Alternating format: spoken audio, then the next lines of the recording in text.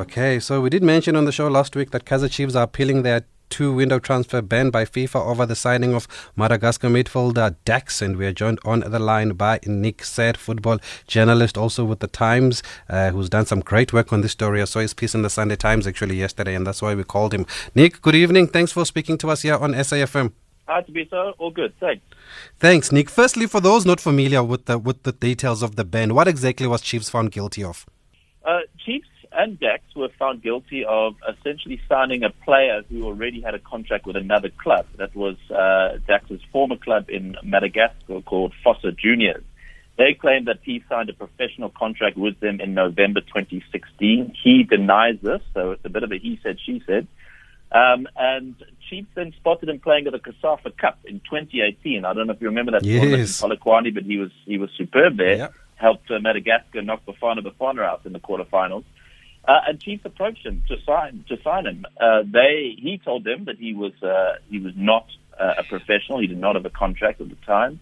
The Madagascan league at the time was amateur, and players, or most players at clubs did not have contracts.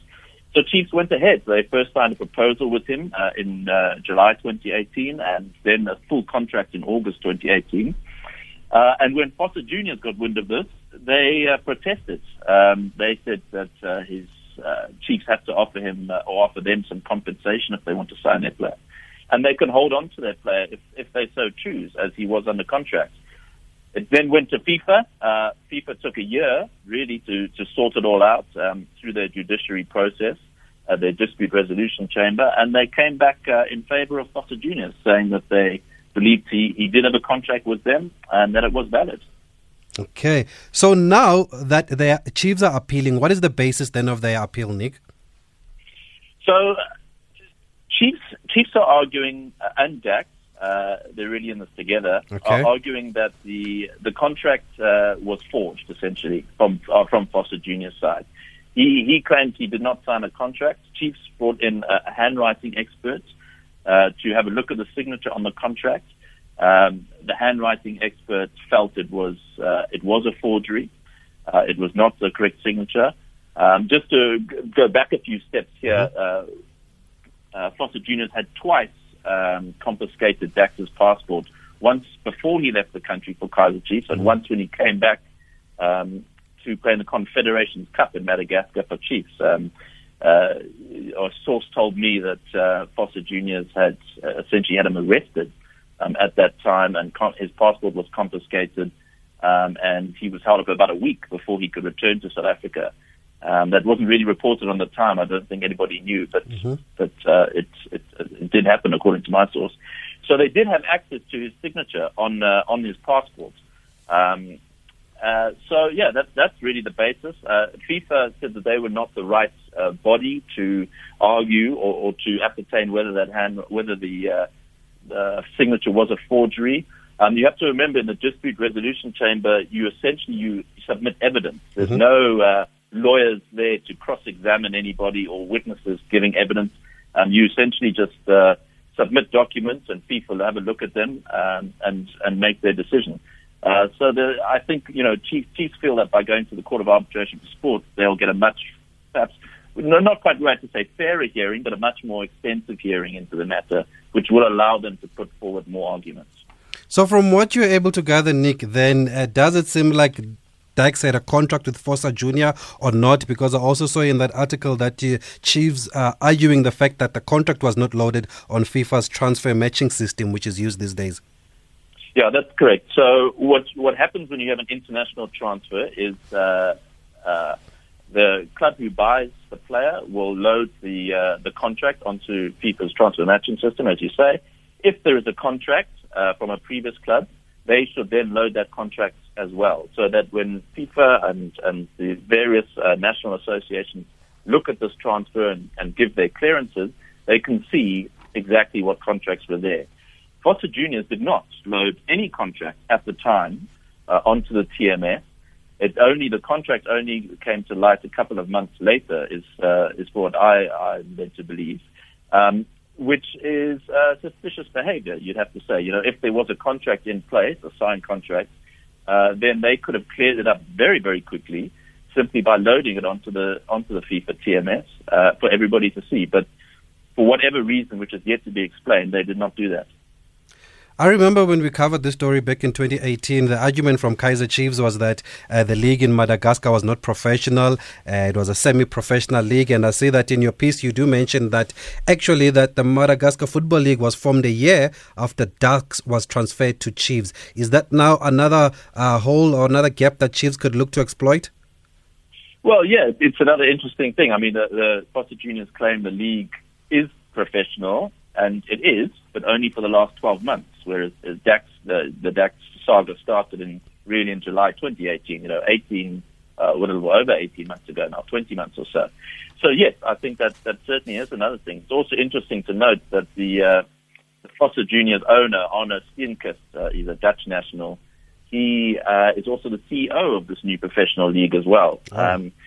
So, yeah, I read in various, and speaking to a Malagasy contact of mine, a journalist there, he said that the league was turned professional really out because of this Dax case, whereas the clubs there feared losing, in inverted commas, amateur players.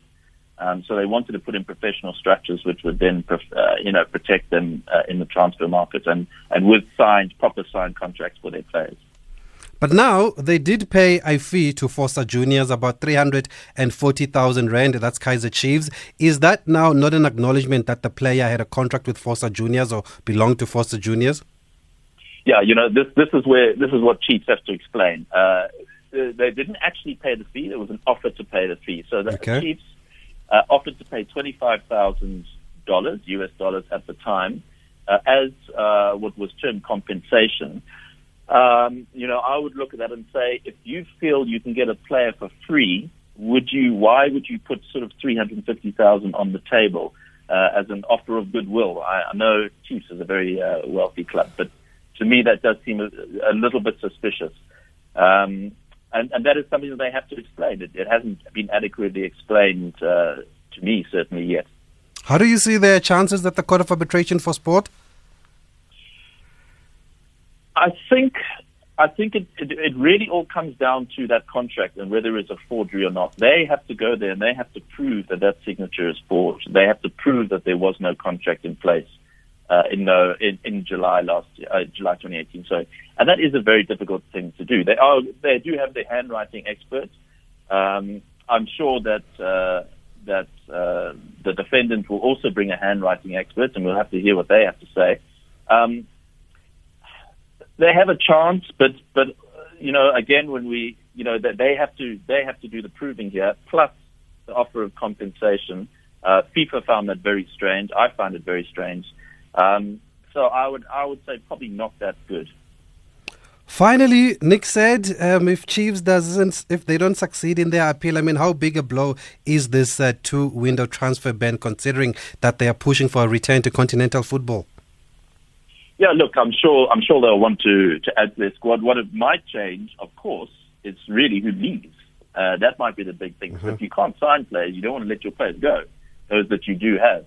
So it could, in a way, prolong a few careers at Kaizer Chiefs. If we're really looking at the July to September window coming up later this year and next January. Mm. Also, I think their squad, if you look at them this year, has a fair amount of depth. You're quite right. If they're going to get into the Champions League or Confederations Cup for next season, which looks pretty certain, it'll definitely be in one of those two, most likely the Champions League, then they probably would want a bigger squad because it is a very rigorous competition. But also, for me, that's not the real blow. Neither is the having to pay 600,000 rand to Foster Juniors for the player. But it really is just kind of a black mark against their name. I think the reputational damage of being found guilty in this manner really is what will sting for me. That's what I believe. I don't think Chiefs will want this guilty verdict hanging over them. Okay, great stuff. Finally, that 340,000, you said it was an offer of goodwill. Yes. It was described as an offer of compensation, a goodwill compensation to the Foster Juniors. Which didn't happen? No. Okay. So it's my understanding, and from the FIFA, I have the FIFA judgments with me, and from that they said an offer was made and it was rejected by Foster Juniors. Okay, great. Nick, once again, a wonderful piece in the Sunday Times yesterday. Thanks for giving us clarity and insight here and to this story. Thank you. Thanks so much. Thanks, Nick. Nick said, speaking to us there about the transfer of Dux. He's also been banned, of course. He's on. Well, we all believe that he's on loan at Black Leopards. We've been told that he's on loan at Black Leopards, but I do believe that this past weekend he told our colleagues in Thohoyandou when Leopards was playing Pirates, he was there, and he was saying that he's at Black Leopards permanently. He's been sold to Black Leopards, so that's what Dux is saying. We'll see how this one unfolds. There's another one in the UK, well, in Europe rather, where Manchester City have been kicked out of the Champions League for two is it 2 years or 2 seasons? Well, it's the same thing, I guess.